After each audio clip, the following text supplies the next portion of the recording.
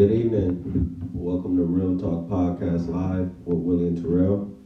Tonight we're going to talk about prison overcrowding, health issues impacting returning citizens, and a lack of programming in the criminal justice system in the state of Nebraska. We also got a special guest, Andrea Ford, with Inmate Lives Matter. Can you let the people know who you are and what you're doing?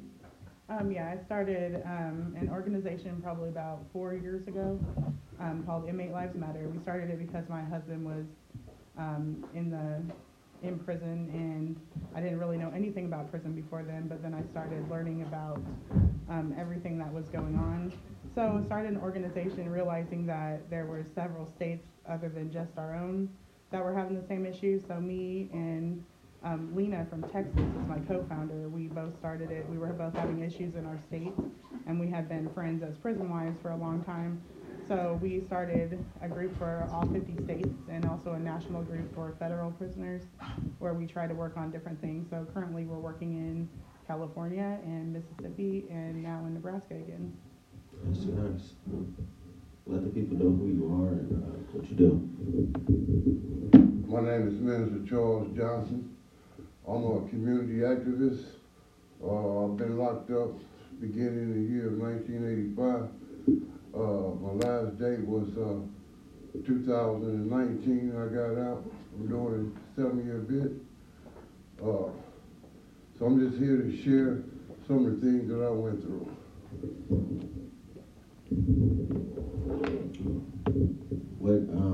What pushed you to get involved, Andrea? This time, or to begin with? To begin with. To begin with, my husband was incarcerated in Nebraska Department of Corrections, and he actually, in order to get out, he had to do some programming. He was actually a nonviolent offender. He never had any violence on his record whatsoever, but right before he was supposed to be paroled, they signed him up for this program called VRP for the most violent prisoners, and he was nonviolent, so it didn't really make a whole lot of sense. However, the problem was that in order to parole, he had to take the program, or he couldn't parole, but he couldn't get into the program, so they were just creating some catch-22, and so I wrote for the Criminal Justice Review just asking for more instances, and I got so many letters. I probably got 50 letters from different prisoners and tried to work on all of their stuff individually, and so that's what got me started. Okay. Charles, what about you? I know you mentioned you were locked up before. What pushed you to want to get involved and give back? Well, actually, I got a 501c3 program called Making a Better Way, and I designed it to help those in jail and the homeless. It's a 1-year in-house program that I'm trying to I put it together, but now I'm trying to make it active. Being incarcerated without people on the outside, man, they can't make it. They're not gonna make it. They're gonna suffer.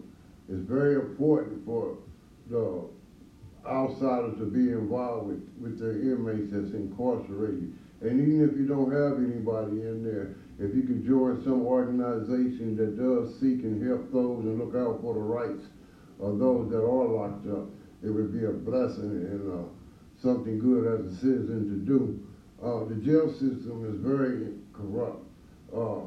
The guards, they mistreat you. I'm a first-hand witness on all 3 penitentiaries here. I've been in every penitentiary in Omaha and was mistreated in every one of them. So it's very important because being an inmate is telling you that I'm inside the situation, and it's the outsiders that need to step up and get involved, because you're the only guys that can do anything about this. So we urge you to get involved, find community activities and programs in your community. Develop one if you don't have one. But it's a very needed commitment, and I urge those to get out there and join these community activities and get involved. Andrea, could you talk about some of the things that have happened or people have contacted you about regarding some of the things that's going on inside the state prisons? Yeah, just recently it's actually an inside activist that reached out to me. Um, and he had gotten my number out of the criminal justice review and gotten some of my information and found a way to reach out to me and let me know that currently, starting at NSP, they're being locked down at nighttime at 6 p.m. because they don't have enough staff, supposedly. So the guys that go to work, after work, they have to either choose between dinner or taking a shower. They don't have time to do both. Then at nighttime, they're giving them their breakfast as a sack lunch at nighttime so that they don't have to provide breakfast in the morning. And the people that can't afford commissary are basically starving because they're not giving them enough food. So you can imagine that this breakfast really makes it to breakfast in the morning if you're really hungry. So there's that. Then the diabetics, I guess, are really being treated badly. Like there's one guy that was at work release center for 7 months. He was doing really good, had a job. Every day they had to take him over to another prison or facility to get his insulin in the morning. So they decided that they would try him on this new medicine, and the medicine was making him extremely ill, so he refused to take it. So they sent him back to prison, took his job away. You know, he didn't do anything wrong. He didn't get caught with drugs. He didn't get caught breaking the law. He just didn't want to take a medicine that was making him sick, and they sent him back to prison for it, caused him to lose his job, his community contacts that he made, and this is how that they're treating the people that are diabetic. And then on top of that, the breakfast situation is making it so that some of these people that are diabetic are getting sick. They're not getting their insulin on time. They're not getting snacks to go with their insulin. That creates like a life-threatening issue. So Again, that's public safety. yeah, and then we go over to D&E because more people after that reached out to me. D&E is housing 4 prisoners to a cell. That's probably made for 1 prisoner. And they're being locked down 16 hours a day because, again, they don't have enough staff. Yet, Ricketts and Frakes gave us a plan of action that includes staffing and working on the overcrowding situation, which they've done nothing. So what is the capacity for the Nebraska or Omaha? I think it's over 140%. Well, the total, I thought it was at 159. I know that D&E is over 300% from what I heard. That's putting serious. Yeah, 4 people to a cell. Right. 16-hour lockdowns. Yeah. So what is the overall game plan, if you will? Is it policy? Is it what? Unfortunately, it starts at the top. Ricketts needs to take some action and do some of the stuff that he said he was going to do. He's about termed out, lucky for us, but he hasn't tried to do anything. Frakes, I don't know if he just doesn't care to do anything or Ricketts won't let him do whatever.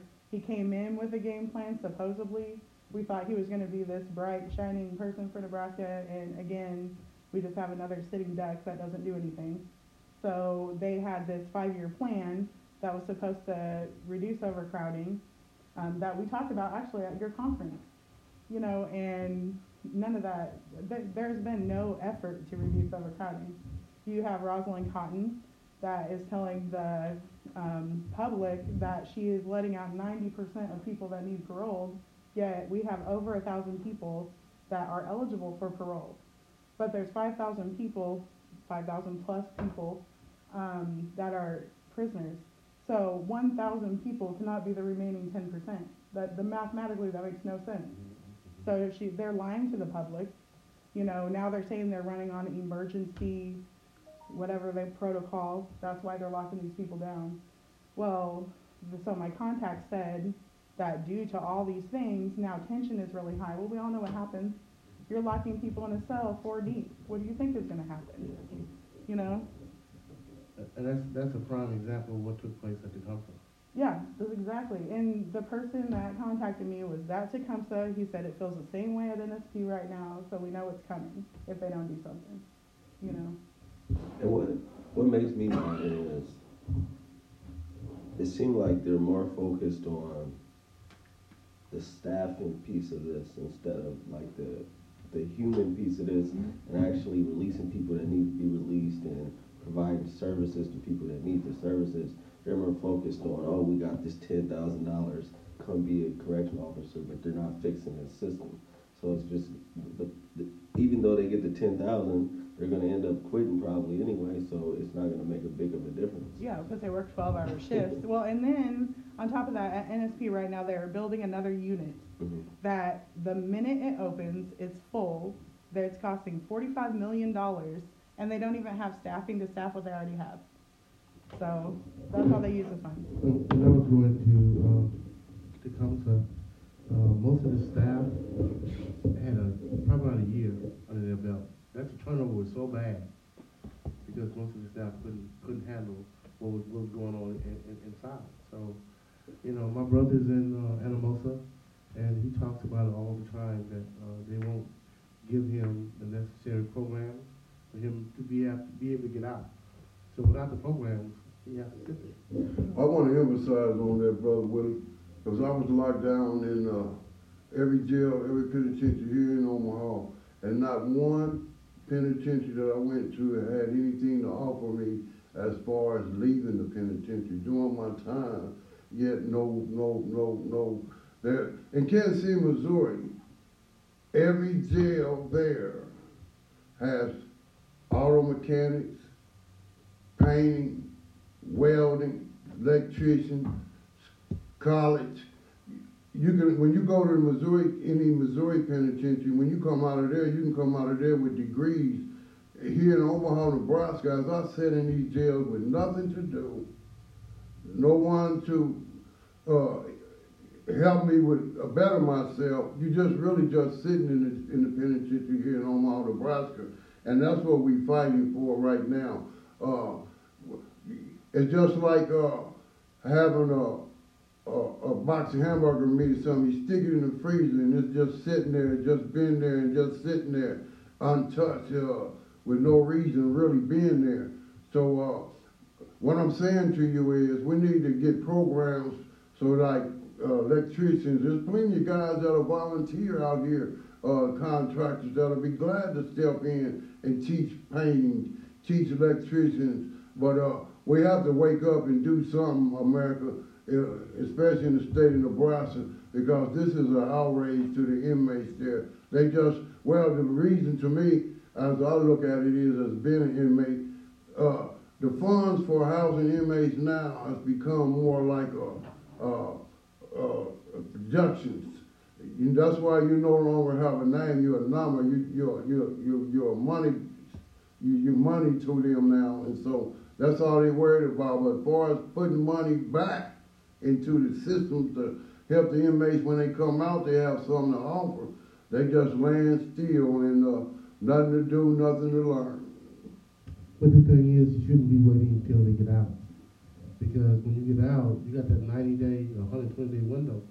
That if you don't find housing, if you don't find employment, if you don't find the necessary things to be able to survive, or just the basic things, food, then you more apt to go back. So I think that we should be going inside at least 2 to 3 years before they get out and get them the necessary tools to be able to filter back into the community. Definitely to reduce recidivism, they should be getting out with jobs, resources. They should know where they're going to live. They should pretty much know, at least have the basic necessities laid out for them before they get out. Mind you, when I got out of the penitentiary, I did 7 years. When I got out, I was handed $60 for being in there for 7 years. No job ready for me, no housing ready for me. I was just let out and you're on your own. And then how you think a guy been doing 5, 10 years, he get out, no place to go, no money in his pocket. What do you expect him to do from there? Yeah, that's basically what happened to us. When my husband got out, he didn't get to go to work release. We didn't get any transition back into society because he had to take this program that he couldn't get into. So we were just waiting on this program to get done. So once the program was done, they're like, okay, you can go. He just got sent home. And we had to go to Iowa to parole.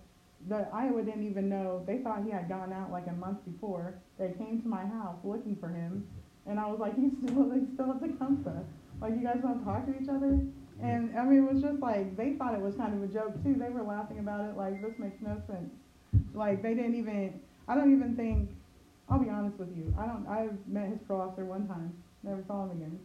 So honestly, it's not like there's some programming. My husband had to take no programming. He had to do nothing. Just get out, you know? Well, the system is set up to do exactly what it was intended. Yeah. It was to be able to house and lock as many black folks of color up. So we can't expect it to do anything other than what it was meant to be. You know, so we got to be the ones to be able to bridge that connection, if you will, because transportation is a big issue, so you can't go up there and visit them like you should. They make phone calls. They can run anywhere between $150, $200 a month just for calling your mom. You know, so it's a big business.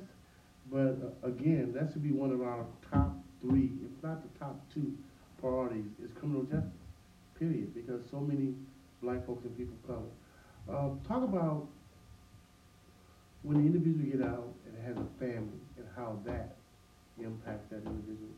Well, me personally, I read every book on reentry. I thought I had this whole thing figured out. You know, my husband came out, I was ready.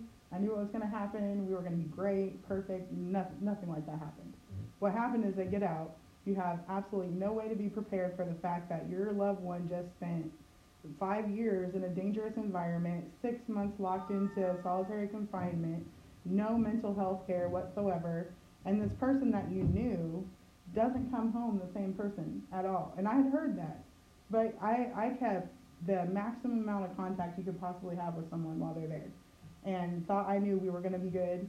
No, not at all. I don't want to give specifics because I don't want to, everybody knows who my husband was, but it didn't work out. Like every family that I known that I was friends with the whole time he was in there, that I saw at every visit, that made every phone call, none of them are together. None. Not one single couple. And most of their loved ones are back in prison. Mine isn't, but most of theirs are.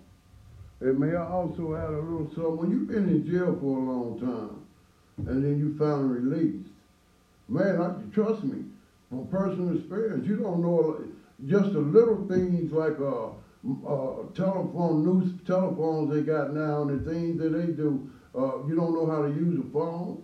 A lot of people been locked up so long they don't even know how to use a microwave. I mean, it's a lot of adjustments, simple adjustments that you wouldn't think that's going through that person's mind, and especially with no way to turn or seek the help that's necessary when these guys go in and then get out. And I think Yusuf had mentioned that one day, the social impairment that these individuals go through that nobody addresses and try to help them navigate through once they're out. I think mental health is a huge component of that, because you get out, when you're inside, you can't be kind. No, you're thinking like a predator. Yeah. You can't be kind, you can't be soft, you can't be those type of things inside.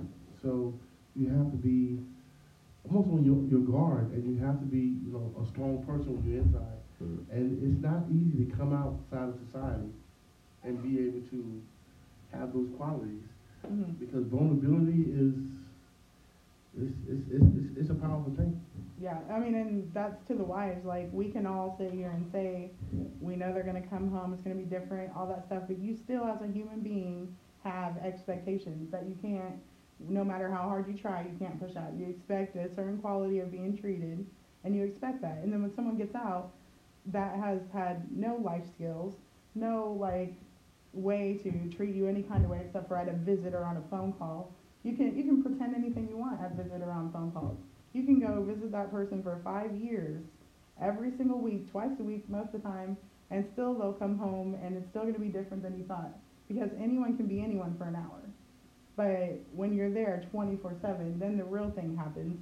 And then, you realize, I think my biggest thing was, and unfortunately people can't do this, but services need to be set up before this person comes home for you guys to go to counseling together. You guys got to figure out how to live together, how to survive what they had to survive in regular society, how to teach them what they need to know. It's a big job, and most wives, girlfriends, whatever, don't realize that. Most kids, they don't understand. My kids didn't understand. They had this big hero before he left, and he came home different, and they didn't get it. So and there's no services for families. I would like to add a comment of Brother Willie made earlier. which is very true. Mental health is the first thing should be given and offered to inmates, especially those that's been in jail, incarcerated for a length of time.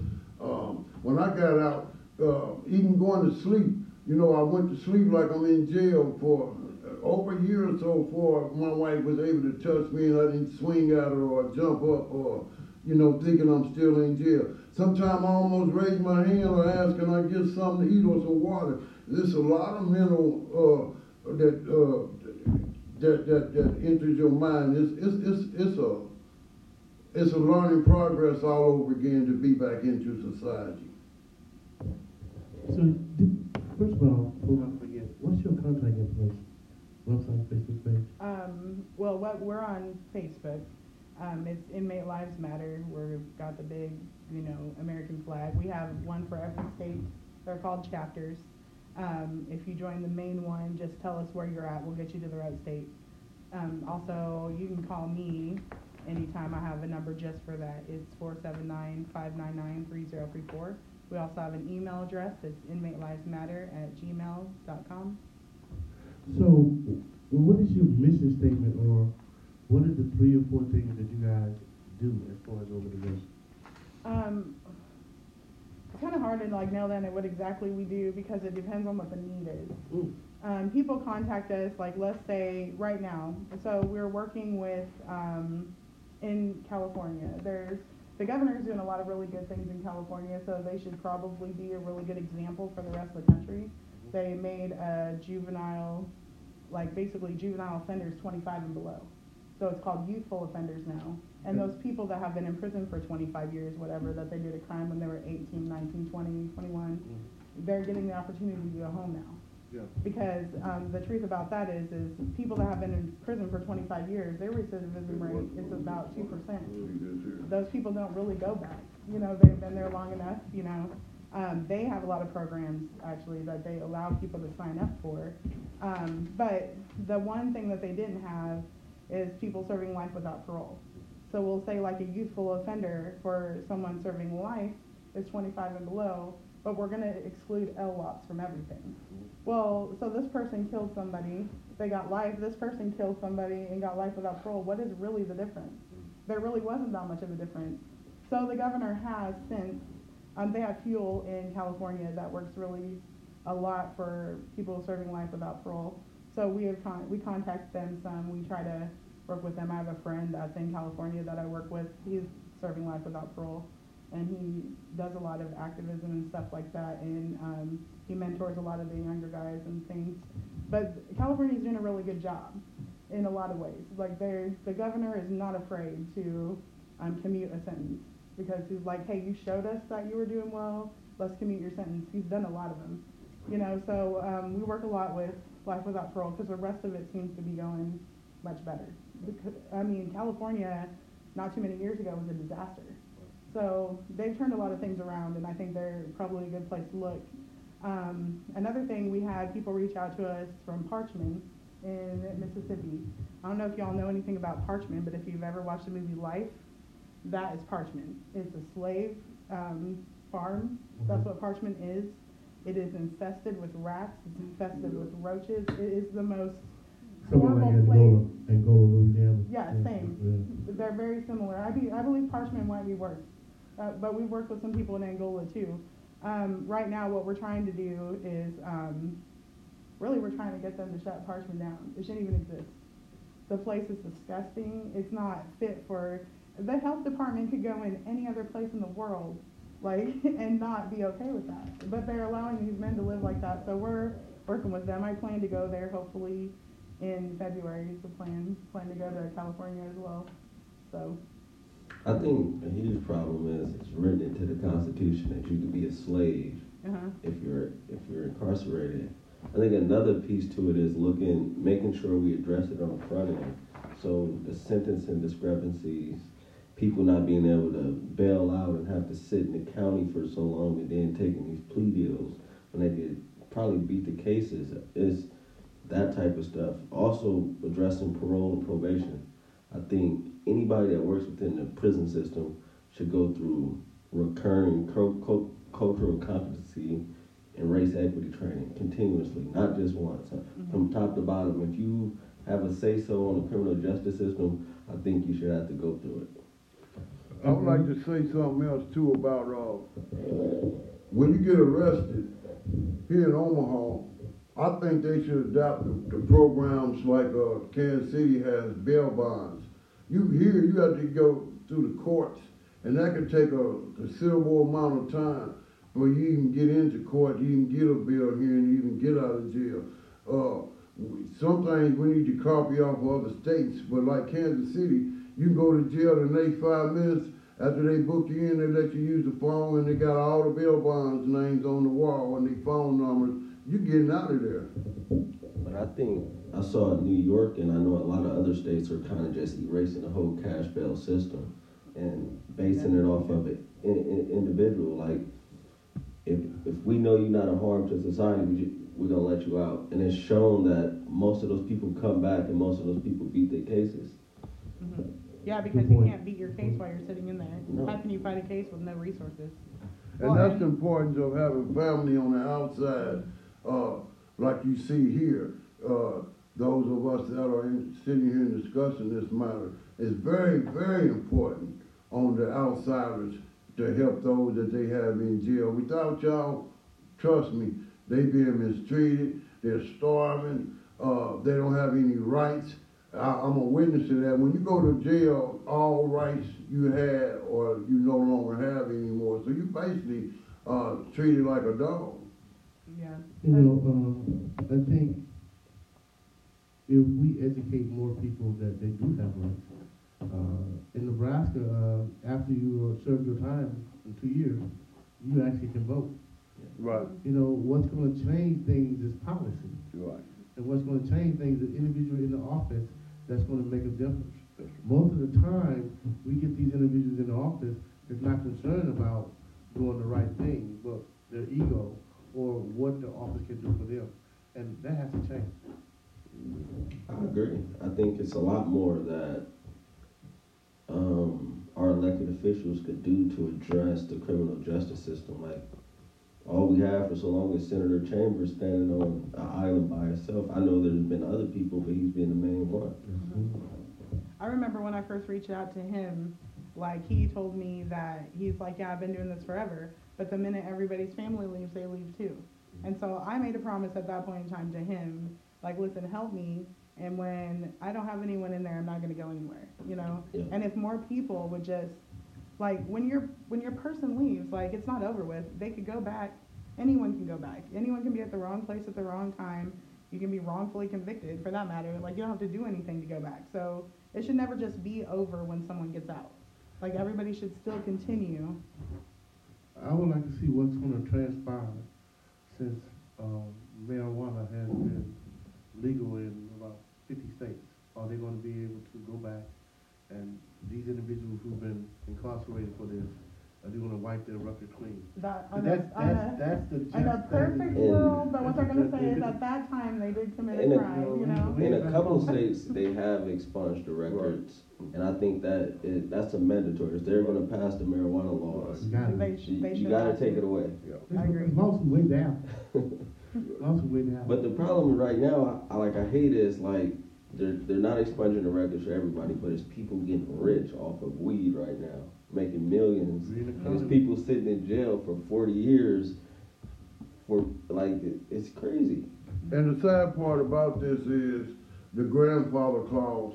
Those that's already been convicted of marijuana, even if the law is passed now, which it will, because weed smokers are becoming politicians, the judges, they all understand that this is not as bad as it was shown to be by those that don't smoke or never tried it and didn't understand it, but it actually helps you, to me, more so than hurts you. But at the same time, like I say, things are changing, and just like other states have adopted, Colorado is the closest one to us now. Omaha's going to be next. They're going to be the next one that, they already legalized weed for cannabis use.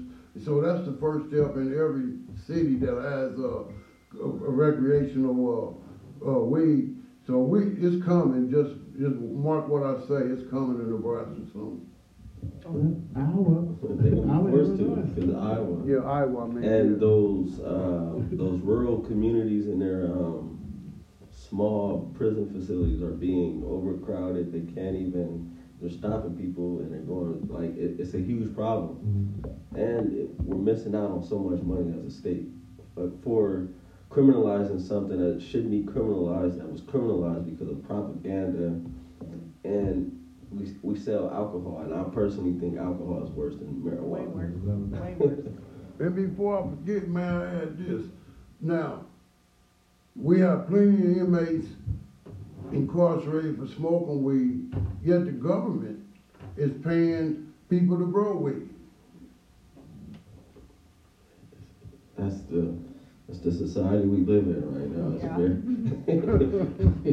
hypocritical. I know we talked about, I don't think we have, but solitary confinement and the impact that it's having on something that's inside. Well, I think with solitary confinement, I did a research paper for a class that I was taking on that because I just wanted to know more about why is it that you turn that way. Well, after so much time in solitary confinement, the actual cells in your brain start replicating the wrong way. Your brain just starts functioning incorrect. People were not meant to be by themselves. So when you put someone in solitary confinement for months after months after months, you create a problem in their brain. You know, it's not good for anybody. They even tried to do it with animals. It wasn't even good for them. Then we put people like that, you know? Yeah. You're creating a problem. Like, I remember when I used to get letters from the hole, I would get like these great letters, everything. Next thing you know, these letters from the hole start going downhill, and they go downhill really fast. And then eventually you start getting letters that don't really make a whole lot of sense, and you're like, what? Or then you start getting pages with just words on it. I mean, that is what happens. Like, my husband is a very intelligent person, get these really great letters, and after months and months in the hole, you start getting these just don't even make sense. Like, clearly he is having an issue. I think our prison system hasn't modernized itself. You know how like a long time ago, smoking was cool and they didn't say it caused cancer. But after a lot of science and research, it's shown, so it's being addressed different. We got all this research, but nobody's addressing it different now. Mm-hmm. They're still thinking just put people in these cells and just lock them up for days at a time and with no contact, and it's gonna fix them. And it's been shown that it's not, but they're refusing to fix the system. Mm-hmm. May I add on that? I was locked up in the hole. I stayed in the hole majority of the time. I would say 3/4 of the time I stayed in the hole. But some of you might not understand this, but personally, I would rather been in the hole than on the outside for the simple reason I had my mind to myself to do things, to write. I wrote some books. I did a lot of program writing. But I had peace of mind. I didn't have no distraction. But that doesn't work for everybody. But I'm saying that did work for me because I didn't just let my mind drift. I used my mind. It doesn't matter to me where you are. Never stop thinking and never stop coming up with ways to better the society and yourself.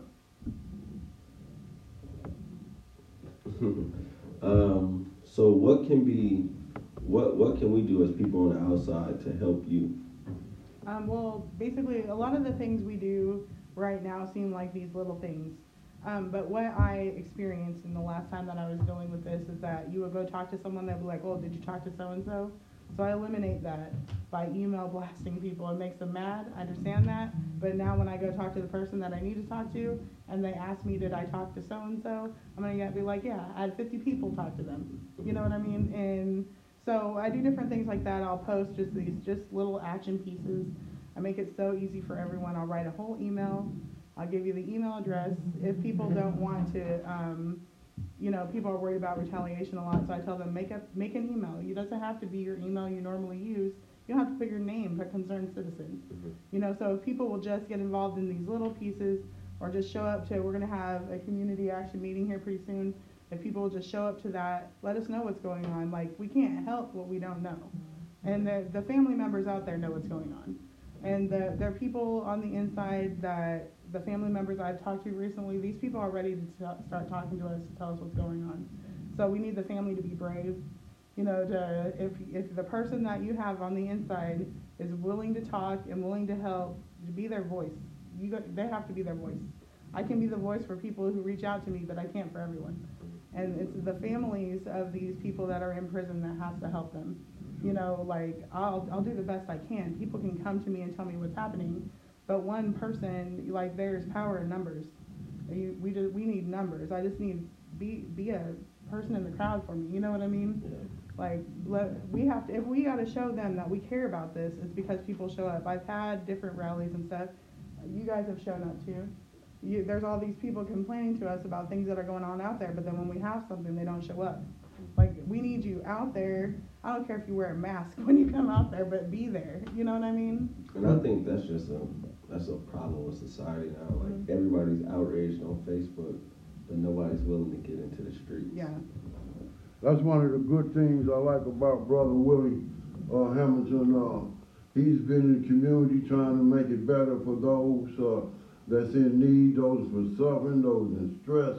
But Willie can't do it all by himself.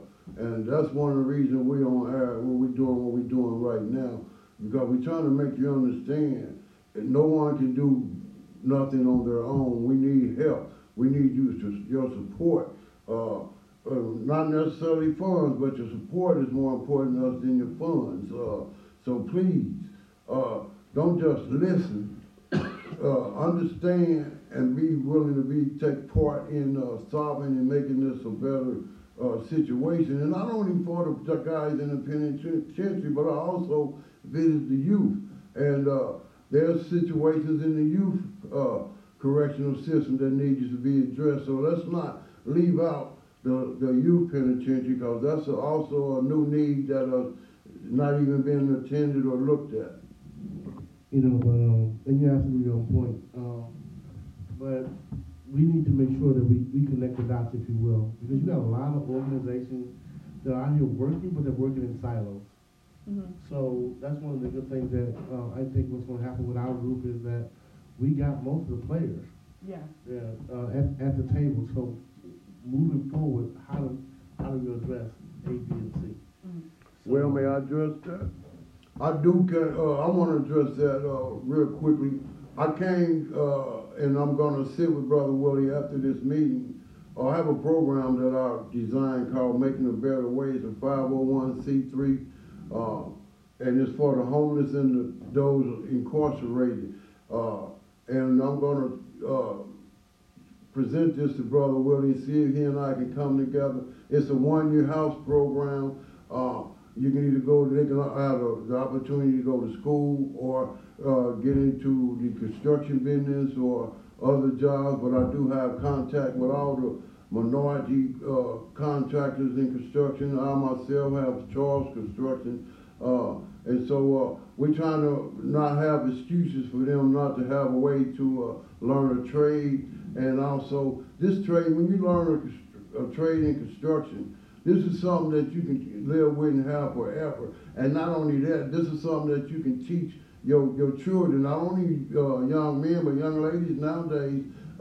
They just as vulnerable as being sound construction workers themselves and having a construction company. So we want to make this work. So give us your support out there. Yeah, that's definitely some of the things that we're pushing is the trades, because you don't have all the different barriers that come along with that. But also entrepreneurship, owning your own. You can't pass down a job, but you definitely pass down wealth. So at the end of the day, it's definitely about building wealth and being able to pass it on.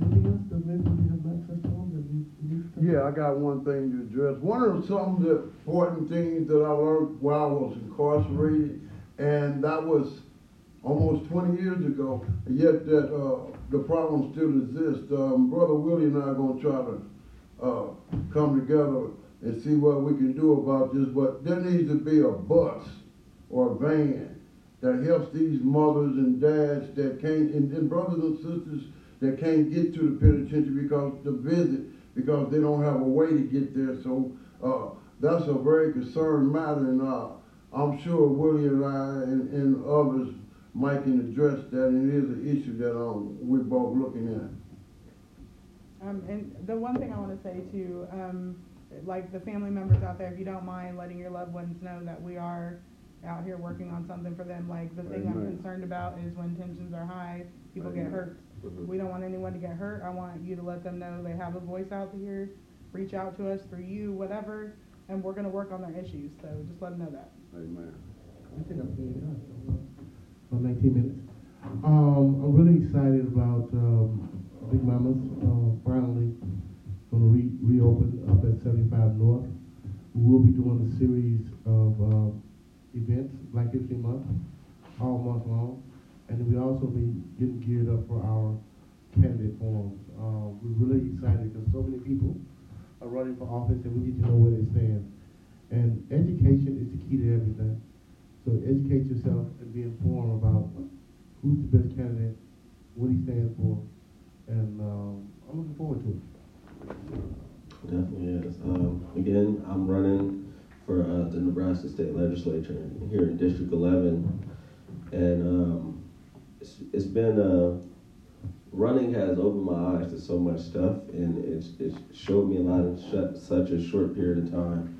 But I got a long way to go. But for me, as a candidate running, I want to stay within the people as much as possible. I'm not above anybody.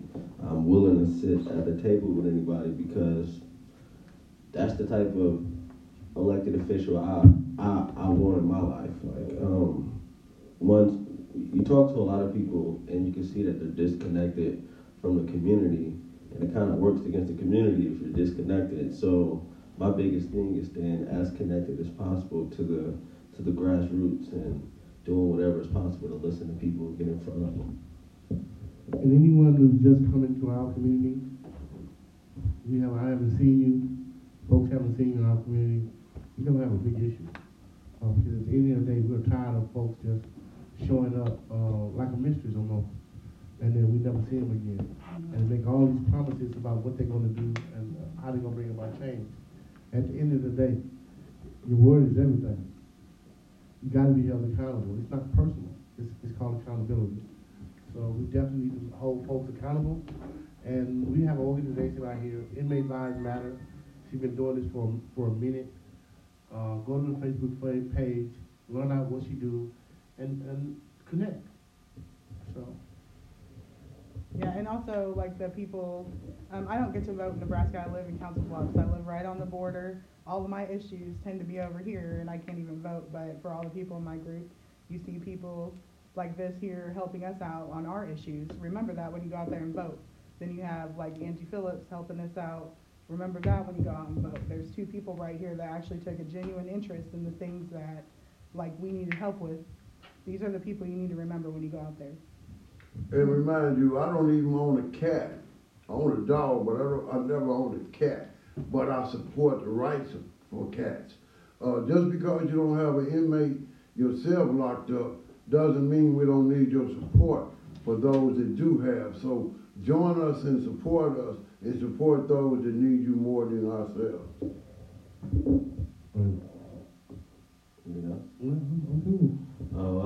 Thank you all for tuning in. We'll be back next week. Signing